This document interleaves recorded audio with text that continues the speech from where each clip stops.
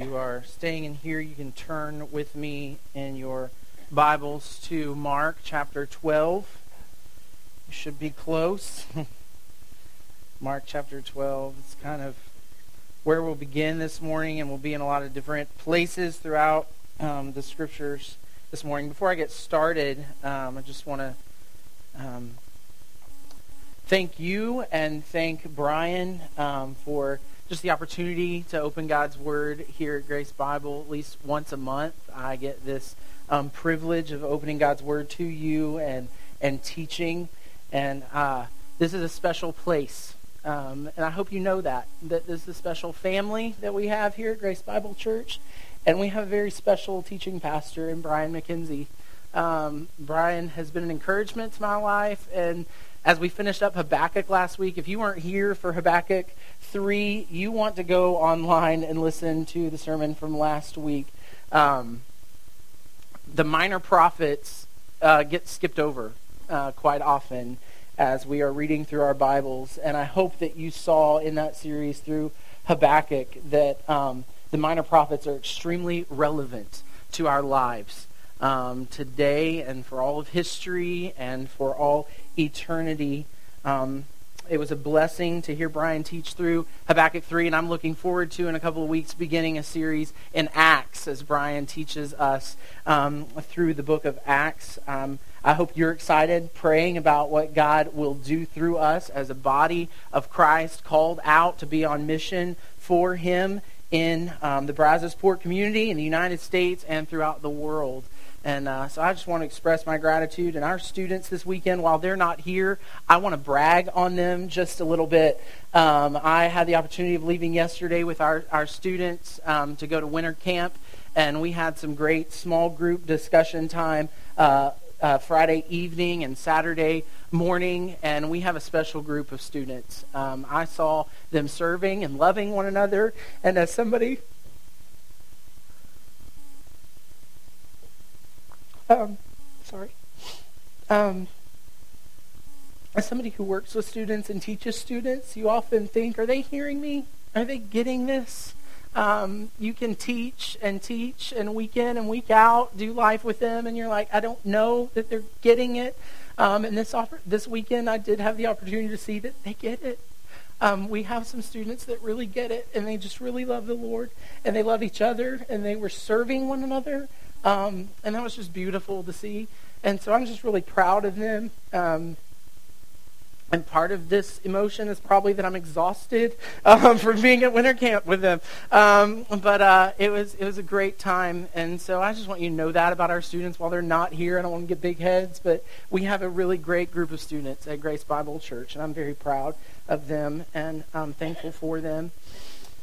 As you know, if you've been here for any length of time, over the last year, beginning in May of last year, I started teaching a sermon series called Crossing Culture. And in that, we've tried to take different issues that are facing our culture, look at them through a biblical lens, examine them, see what scriptures had to say about these issues, and how we might talk to our neighbors and our family and our friends about these issues. And today is kind of going to be a period on that sermon series. We may come back to some issues if there's something that we just feel like we need to talk about this as a church. We may come back to those. But what I want to do this morning is to help you have a lens and a filter through which you think about these issues on your own. As you're going about your week, as you're scrolling through your Facebook news feed, as you're on Twitter or watching the news or whatever it is, that you would be able to have some kind of a framework to look at these issues and go, now how does God see this? Too many times we are very quick to run to Fox News or CNN or some commentator that we like on the radio or whatever it is and ask, well, what do they think about it? What are they saying about it? But the most important voice that we can hear on the issues that face our culture and our society is the voice of God. And so we want to have a framework by which we can go to these issues and say, how does God think about this? How does He expect Christians to think about this? How am I, as a believer in Jesus Christ, to think about this issue, to speak to this issue, to vote on this issue, whatever it is. And so today, I've entitled the sermon, Love Your Neighbor, How the Gospel Shapes Our Politics. Yes, I'm going to preach on politics. How dare I do that, right? And so people say you shouldn't mix religion and politics, and if you're ever in a crowd of people, if you want to be sure to be left standing alone, start a conversation about either religion or politics, and you'll be left standing alone. But I think the Bible and the gospel have a lot to say about our politics. What does that have to do with the Christian life? If you follow the church Twitter account or follow us on Facebook, you probably saw this morning that we tweeted out, every Christian is called to politics. And some people would well up at that and say, absolutely not. Some people may say, yes, charge on, right? But here I want to first define politics for you, because many people misunderstand what politics is. We think of politics as being in Washington, D.C. on Capitol Hill, or being in Austin, Texas at the Capitol, or serving in government in some way. And that's not what I'm talking about this morning when I say every Christian is called to politics.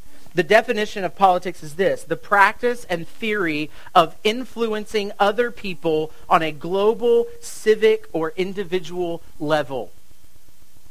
If we take the definition of politics, and that means that every believer in Jesus Christ is called to a life of politics, of influencing people on either a global, civic, or individual level. We are called to relationships, to build relationships with people around us and to influence them for the gospel and the kingdom of Jesus Christ. Christians are called to politics. Jesus calls us to it in Mark 12. Beginning in verse 30, read with me. Jesus here is repeating the Shema from Deuteronomy. He says this in verse 30, "And you shall love the Lord your God with all your heart, with all your soul, and with all your mind, and with all your strength. The second is this: you shall love your neighbor as yourself. There is no other commandment greater than these." And many times we've heard this scripture read, we've read it ourselves, and we've never thought that this passage is calling me to politics. These are the two greatest commandments Jesus says that we have to live by. Love the Lord your God with all your heart, soul, mind, strength. Love your neighbor as yourself. That has great implications on everything that you do in your life, including how you vote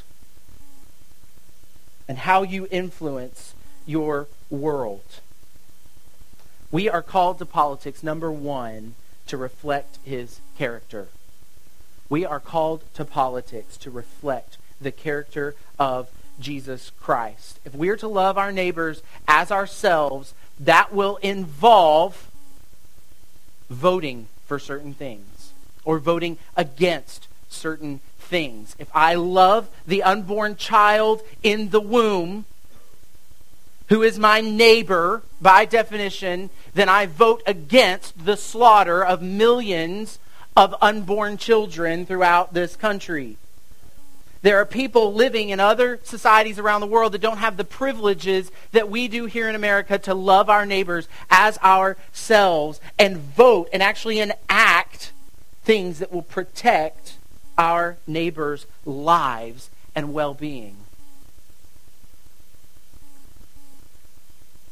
And so as we look at that, what that involves and what that entails, we need to understand why we're called to this and what that means for us. And the first thing it means is we reflect his character. See, God is the author of humanity. That means something. That means that God is the designer of the world and everything in it for his glory and for our good. God has designed this world in such a way that it would bring him the most glory and it would be good for humanity. In the beginning, Genesis 1, God created the heavens and the earth. Then a little further down in chapter 1, God said, let us make man in our image, after our likeness. Let them have dominion over the fish of the sea and over the birds of the heavens, over the livestock and over all the earth and over every creeping thing that creeps on the earth. So God created man in his own image. In the image of God he created him. Male and female he created them. God blessed them, and God said to them, be fruitful, multiply, fill the earth, and subdue it. Have dominion over the fish of the sea, over the birds of the heavens, and over every living thing that moves on the earth. And God said, behold, I have given you every plant yielding seed that is on the face of all the earth, every tree with seed in its fruit. You shall have them for food, to eat of every beast of the earth, and every bird of the heavens, and everything that creeps on the earth, everything that has the breath of life. I have given every green plant for food. And it was so. And God saw everything that he had made, and behold, it was very good. There was evening and there was morning, the sixth day. So God had a design for the world. He had an order in which the world was supposed to work. He made man the crown of his creation. He said, you should have dominion over the fish of the sea, over the birds of the air, over the earth. You should subdue it. You should use it. We read when he created Adam, he created him to cultivate the garden and to keep it. If you don't think that that has a bearing on your ecology or your view of how we should steward this earth, then you're mistaken. This text bears on our responsibility to be conservationists in some way because God has given us dominion over this earth. God has given us dominion over the animals. He gave us an order. He created man, male and female. He doesn't say he created anybody in between. He's created an order. And in Genesis 3, man completely flips the order. When he disobeys God and he allows a snake to trick him into disobedience. The woman is tempted by a snake, and the man just follows along with the woman. And God's order and his design is completely flipped on its head. And from there, we have nothing but brokenness in this world. But that doesn't negate the fact that there is a design. And right after God curses the snake, curses the man and the woman, curses the earth, he promises that one is coming who will crush the head of the serpent. He will fully and finally defeat sin, and this world will return to the order in which God created it. It will be reconciled to him, and it will fully and finally work as God designed it to work. And so even in our brokenness, we are called to reflect his character and that he is the author and he is the designer of how humanity should work. And so we look to him for how he designed our society, how he has designed relationships to work. And we call people to live by God's design because it is for their good and for his glory that he designed it the way he did. He designed nature. He designed marriage. Genesis 2 is not good, God says, that the man should be alone. I will make a helper fit for him. And out of the ground, the Lord God had formed every beast of the field and every bird of the heavens and brought them to man to see what he should call them. Whatever the man called every living creature, that was its name. The man gave names to all the livestock, the birds of the heavens, and every beast of the field. But for Adam, there was not a helper fit for him. So the Lord God caused a deep sleep to fall upon the man, and while he slept, he took one of his ribs, closed it up, the place with flesh, and the rib that the Lord God had taken from the man, he made into a woman and brought her to the man. And the man said, this is at last bone of my bone, flesh of my flesh. She shall be called woman because she was taken out of man. Therefore, a man shall leave his father and his mother, hold fast to his wife. They shall become one flesh. And the man and his wife were both naked and were not ashamed. God designed marriage. Washington, D.C. doesn't get the right to define marriage. The Supreme Court justices, no matter what they decide in June, it's not under their authority to determine what marriage is. We can call it so-called same-sex marriage because same-sex marriage is not a thing. Marriage is by definition what God has called it to be, one man, one woman for a lifetime. He designs it.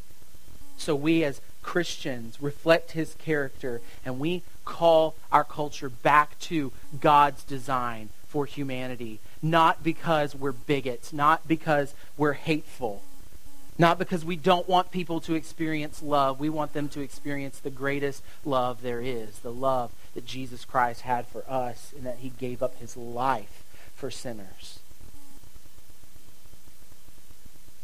And we want them to experience God's ultimate good and ultimate human flourishing through living the way God designed us to live.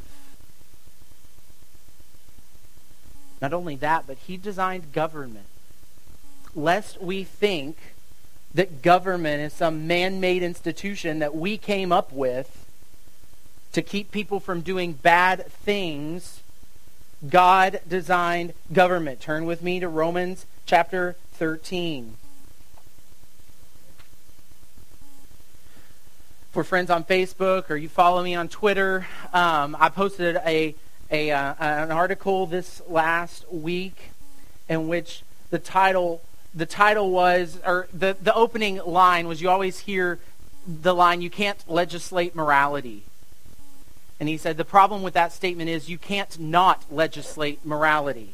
Every law comes from some kind of moral framework that you have. The question is, which moral framework are we going to use? Are we going to use the one of the Bible, the one that God has designed and said is best for humanity? Or are we going to use a moral framework from humanists or atheists or the secular world view in general? Or are we going to follow the moral laws of Muhammad and Allah? What are we going to follow? There is a moral framework that we use in creating laws. The question is, which moral framework are we going to use? God designed government, Romans 13. Let every person be subject to the governing authorities, for there is no authority except from God. Those that exist have been instituted by God. Therefore, whoever resists the authorities resists what God has appointed, and those who resist will incur judgment. For rules are not a terror to good conduct, but to bad. Would you have no fear of the one who is in authority? Then do what is good, and you will receive his approval, for he is God's servant for your good. But if you do wrong, be afraid, for he does not bear the sword in vain, for he is the servant of God, an avenger who carries out God's wrath on the wrongdoer. Therefore, one must be in subjection not only to avoid God's wrath, but also for the sake of conscience. God designed government. He sets up authorities. Any authority that we have has been put in place by God. Here in the United States of America, we've talked about this in previous sermons. Here in the United States of America, we the people are the government of the United States. So therefore, as we the people decide what laws we should put in place, we should look at the moral framework that God has given us. We should vote that way. We should encourage people to live by God's design so that they would experience the most good that God has meant for them. In a book called The City of Man, Religion and Politics in a New Era by Michael Gerson and Pete Weiner, they write this: laws express moral beliefs and judgments. Like throwing a pebble into a pond, the waves ripple outward. They tell citizens what our society ought to value and what we ought to condemn, what is worthy of our esteem and what merits our disapprobation. They both ratify and stigmatize. That is not all that laws do, but it is among the most important things they do. So we as believers, as we go to the polls, as we participate in our government and our society, we are to vote for laws that express things that our society ought to uphold and things our society ought to condemn based on the moral laws that God has given us. It is his design, and we are called to politics to reflect his character in our world. John Calvin said this: God was not only Lord and Creator, but a governor and a preserver, sustaining, cherishing, superintending all the things which he has made, to the very minutest, even to a sparrow. The sovereignty of God, in other words, extends to all spheres, including all human institutions. The active purpose of the state, Calvin wrote, is to foster and maintain the external worship of God, to defend sound doctrine and the condition of the church, to adapt our conduct to human society, to form our manners to civil justice, to reconcile us to each other, to cherish common peace and tranquility. Beyond providing merely for peace and safety and civil authorities, according to Calvin, are the ordained guardians and vindicators of public innocence, modesty, honor, and tranquility. God is a governor, a preserver, a sustainer. We are called and made in his likeness to be the same here in our society. We're going to get to that a little bit later as we look at what Jesus has to say about his followers. But this is to say God is active in history. We reflect his character and that we are active in society. We don't sit back and watch it fall apart and cry, woe is me, and do nothing to call people back to the design that God had set in order. Because God is no watchmaker. God didn't create this world, wind it up, and step back and let it do what it was going to do. He is actively involved in his creation and in the lives of his people. In the Exodus, he raised up Pharaoh. He hardened his heart. And every time Moses came to Pharaoh and told him to let his people go, we learn from the New Testament, God was hardening Pharaoh's heart so he wouldn't do it. Why? Why did he do that? Why did he get involved in government? Why was he hardening the Pharaoh's heart? We learn so this power might be displayed in Pharaoh, so that the whole world would know who crushed Pharaoh. It was the God of Israel. That's who did it.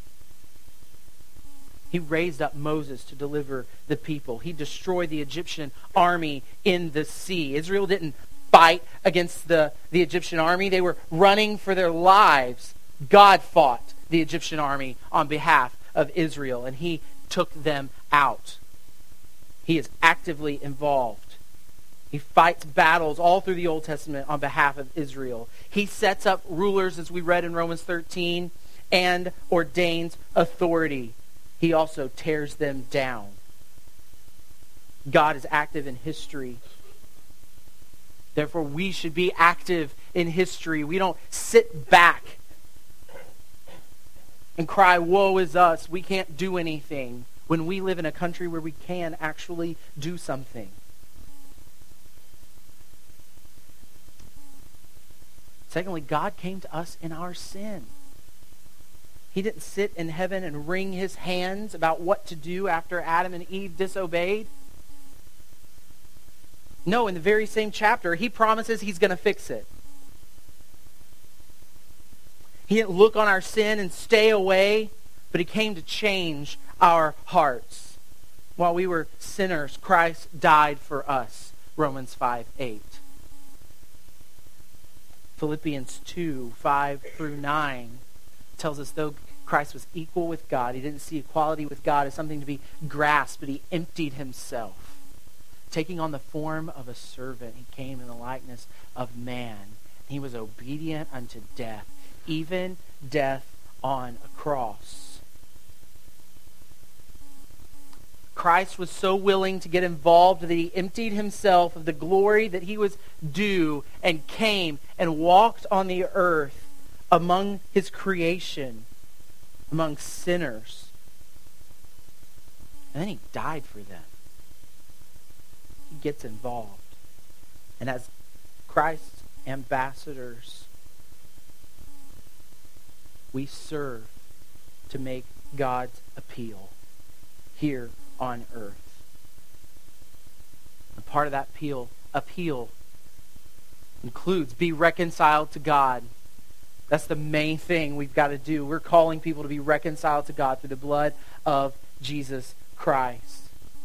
But we also serve as God's ambassadors, as moral guides, as a moral compass for those around us. God's given us his design in the Scriptures for a reason.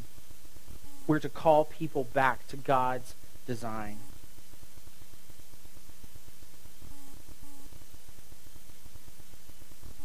We're also called to politics to obey his commands. We're called to politics to obey Christ's commands. Love your neighbor as yourself. That one statement bears a lot of weight on just about any political issue you can name. Love your neighbor as yourself.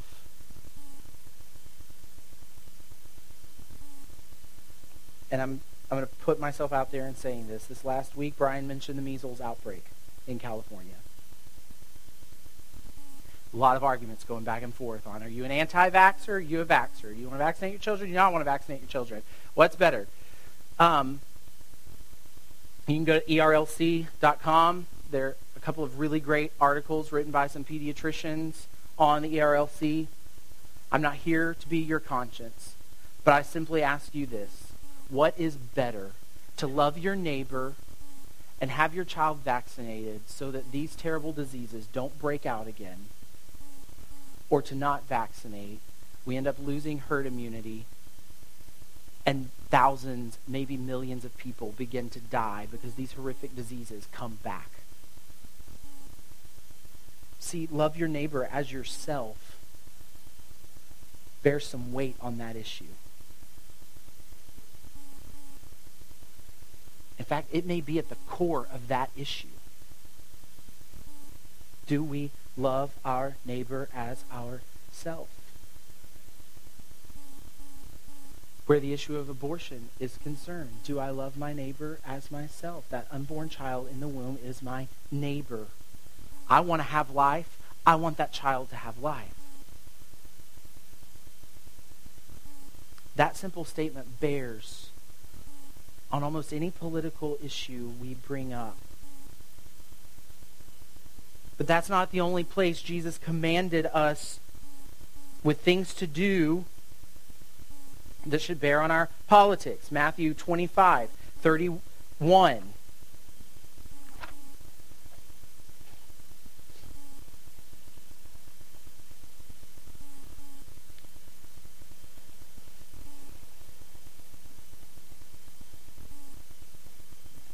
Matthew 25, verse 31. When the Son of Man comes in his glory and all the angels with him, then he will sit on his glorious throne.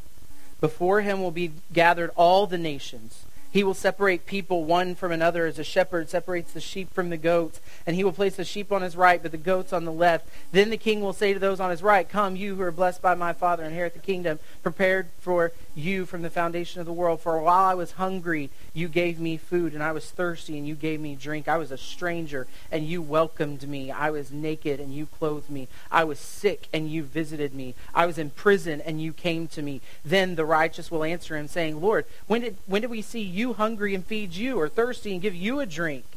When did we see you a stranger and welcome you, or naked and clothe you? And when did we see you sick or in prison and visit you? And the king will answer them, truly I say to you, as you did it to one of the least of these my brothers, you did it to me. In this passage, we have a call of our King to feed the hungry, to give the thirsty drink, to come to the poor, the stranger, to welcome them, to help the sick.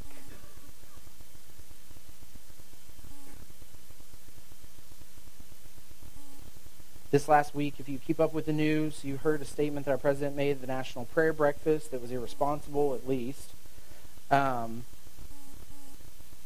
in comparing ISIS to Christianity. Lest we get on our high horse and think that Christians haven't done evil things throughout the centuries, let's remember the Crusades and the Inquisition, right? It's a common argument that's made They point to things that happened thousands of years ago. But as we look at the scope of Christian history and over those who follow Jesus, we can see that Christians have been a force for moral good in the world, far greater than any other religion that's on the face of the earth. If you drive into any major metropolitan area in this country, you will see hospitals that were started by Catholics, by Baptists, by Methodists, by Lutherans, by Episcopalians.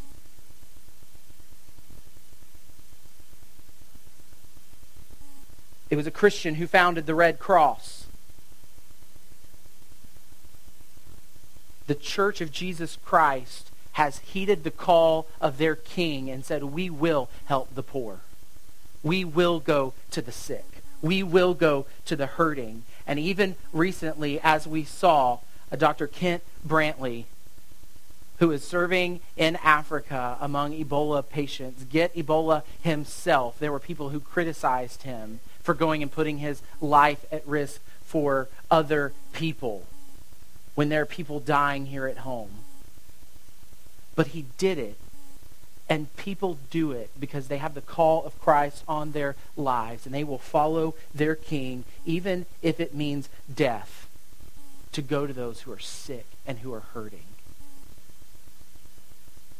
And those Ebola doctors were hailed by Time magazine as the person of the year or people of the year in 2014.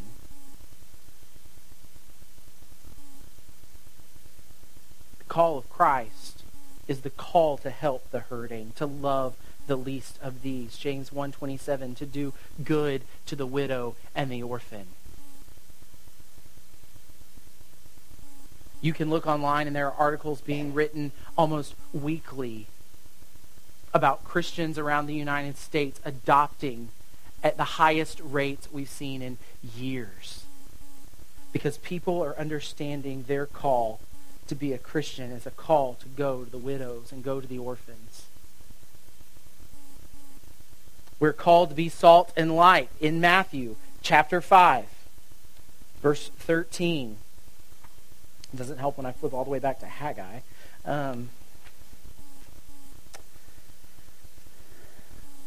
Jesus says this, you are the salt of the earth, but if salt has lost its taste, how shall its saltiness be restored? It's no longer good for anything except to be thrown out and trampled under people's feet. You are the light of the world. A city set on a hill cannot be hidden. Nor do people light a lamp and put it under a basket, but on a stand, and it gives light to all in the house. In the same way, let your light shine before others so that they may see your good works and give glory to your Father who is in heaven. We go to the sick. We go to the poor. We go to the helpless. We break people out of slavery. We try to save unborn babies, not so that our name will be proclaimed. Kent Brantley didn't go over to an Ebola-infested area in Africa so that Time magazine would put him on the cover and hail him as some great person. Kent Brantley went because he understood that he is the salt of the earth, that he is the light of the world, and that he wants people from every tribe, nation, and tongue giving glory to the Father. We don't do this for our own glory, to say, look what we've done as Christians. We do it so that other people will glorify the Father who is in heaven. We are called to be salt and light in the world. The call to be salt refers to the followers of Christ as preservers of God's design in the world. Salt serves to preserve something, to call to a kingdom ethic that serves as a force for good in the world. But if salt has lost its taste, how can it be salty? Now, if there are chemists in the room, they're going, well, salt can't lose its taste. What they were using in Christ's day for salt was evaporation coming off these lakes, and after a while it would lose its flavor, and then they would just throw it on the streets to pave the roads, or they would put it on their rooftops to pave their patios. But the main characteristic of salt is that it's very different than the medium into which it is placed. When I put salt on my food, it's to enhance the flavor. The salt is very different than what's already there. And it serves to draw out other flavors. I watch Food Network. I learned that. I'm just saying. So salt is there to be very different from its surroundings, to draw something out. But if we as believers start to just look like our surroundings, and we start to take part in our surroundings, and we no longer stand out, we can't do what salt is meant to do anymore. We can have no effect on our society if we are living in such a way that we give approval to what a society gives approval to. Romans 1 talks about this downward slope. Not only do they give approval to those who do such things, they practice them themselves. We're called to be salt. We're called to be different. That requires us to think. To be salt in this world, to call for a kingdom ethic in this world, requires us to think. The first part of Christ's command for us to love our neighbor as ourselves, before that he says, love the Lord your God with all your heart, soul, mind, and strength. We like to glaze over that. But we as believers are called to love God with our minds. It means we have to engage our minds. We have to think about things. We have to think about the issues that our culture faces. We have to think about how we're going to speak truth to our neighbors in love. It is not for the lazy. The fact that Christ followers are the light of the world, more specifically, is talking about our call to be missionaries and evangelists in our world. As we live a kingdom ethic, as we call people to a kingdom ethic, we actually call people to Jesus Christ and to salvation in Him. Only God can change their hearts. We cannot. We affect actions. Hopefully we help serve as a moral compass, but ultimately our job is to call people to repentance and faith in Jesus Christ. We're to be salt and light. And lastly, we obey the command to obey our laws. In 1 Peter, he tells us we are to obey our governing authorities. We obey our laws so that we can call others to be obedient. Why are we obedient? Why do we follow the law? If your friend asks you, why do you care about the speed limit? Because Christ has called me to obey the laws. Why are you such a do-gooder? Because God has called me to obey my authorities. It all points back to His design and His ultimate authority over all things. Lastly, the reason the Christian is called to politics is to remind us of His coming. To remind us of His coming. As we live for the kingdom to come, as we seek to implement God's design for humanity here and now, it reminds us that we are not citizens of this world.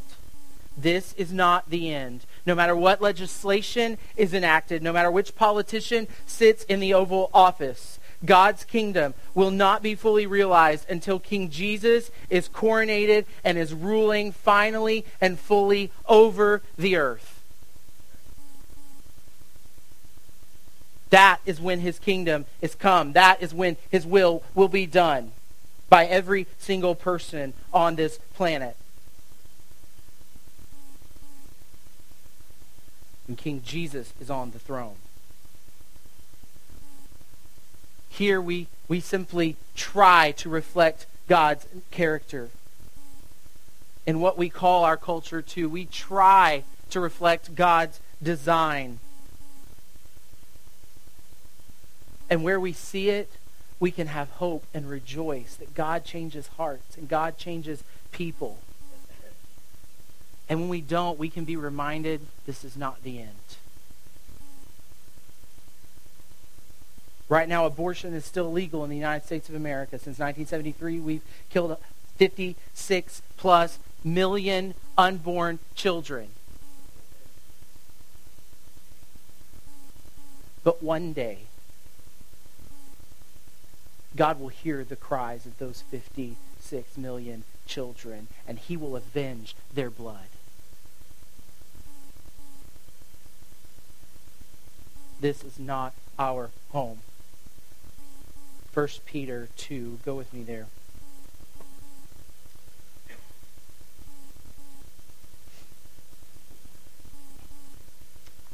A couple of years ago, I was talking with one of my professors about music and Southern gospel music in particular. Some of you in this room may have been raised in a church that sang Southern gospel music. You may have enjoyed it.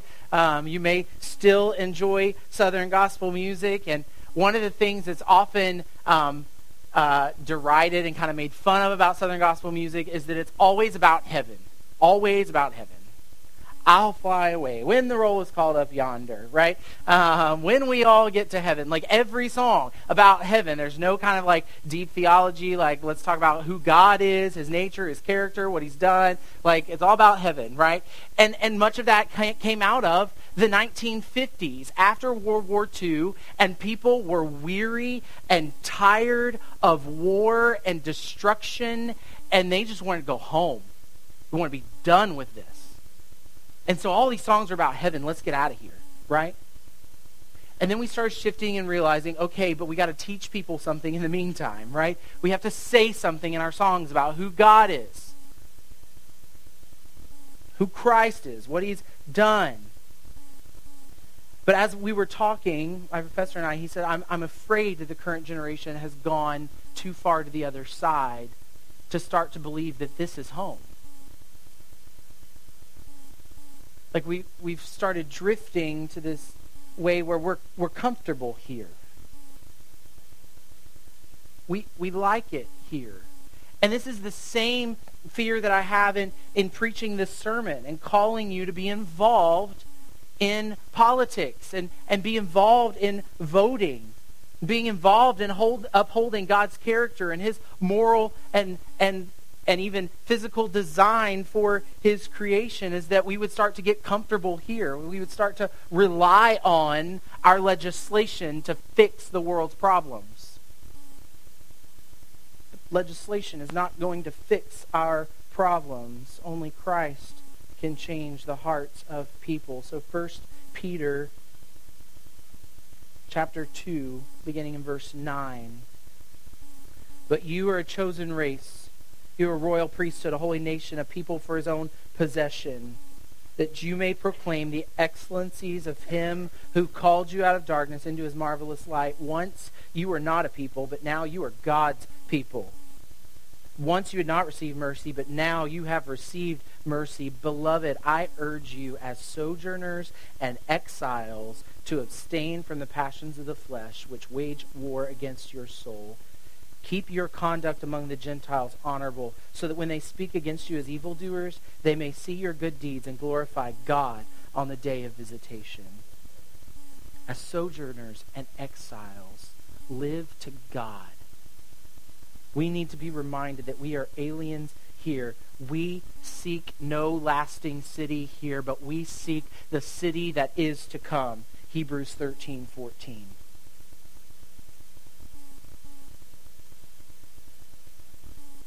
And finally, we will reign with Christ.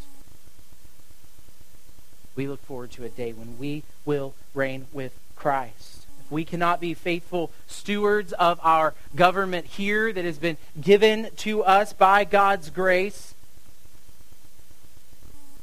how will we be entrusted with governing alongside our King in the city that is to come?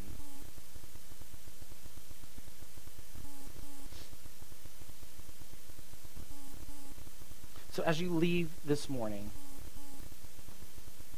what are the implications of this message? Well, one is that you're called to be a citizen of the United States and to participate in the government in which you have been entrusted. There are people all over the world who would literally give their life for the opportunity to live in a society like this, where they actually get a say. And as Christians, we should take that stewardship seriously. Rather than sit back and cry, woe is me, we should seek to do what God has called us to do. Now, in a broken world, it's often very difficult. Things aren't often black and white. Well, I just don't know who to vote for. They're all corrupt. Well, pick the least corrupt one.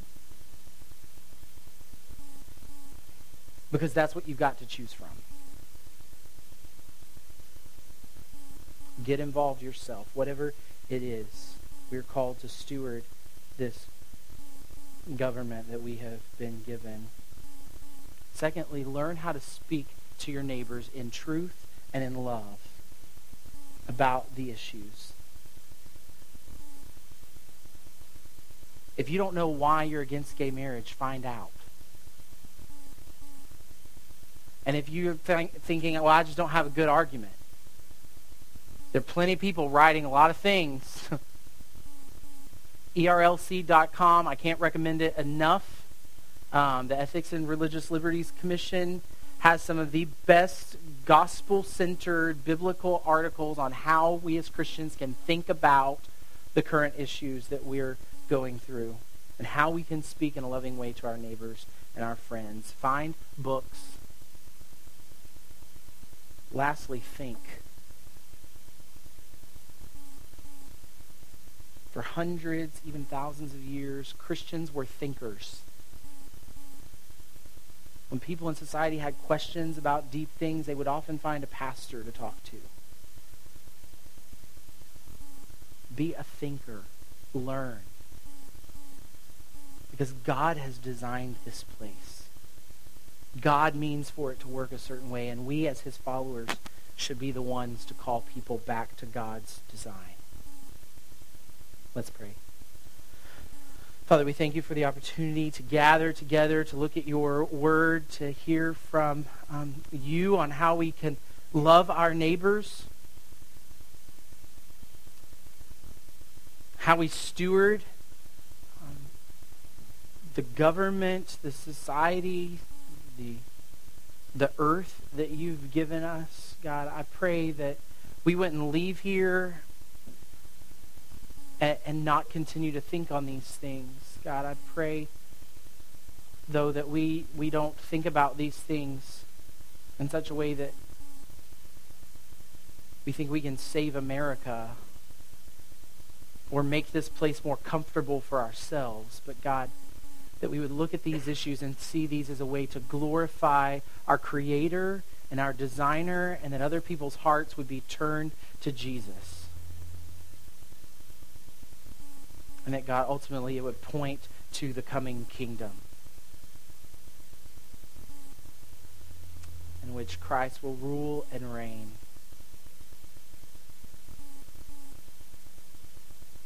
And God, I pray that we would keep our eyes focused on Christ.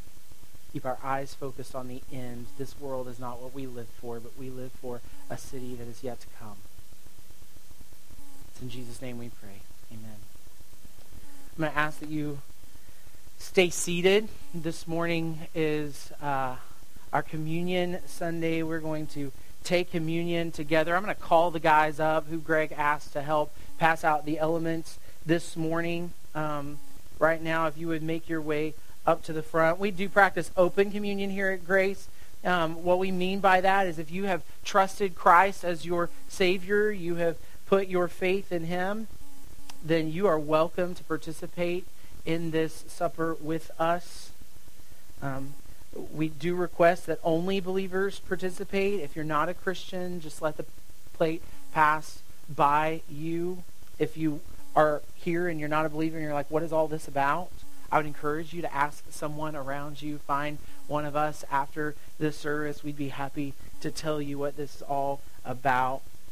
They're going to pass out the elements, and as they do, we're going to sing up here, and you just hold those, and we will give you further instructions as we take this together. Guys, you can go ahead and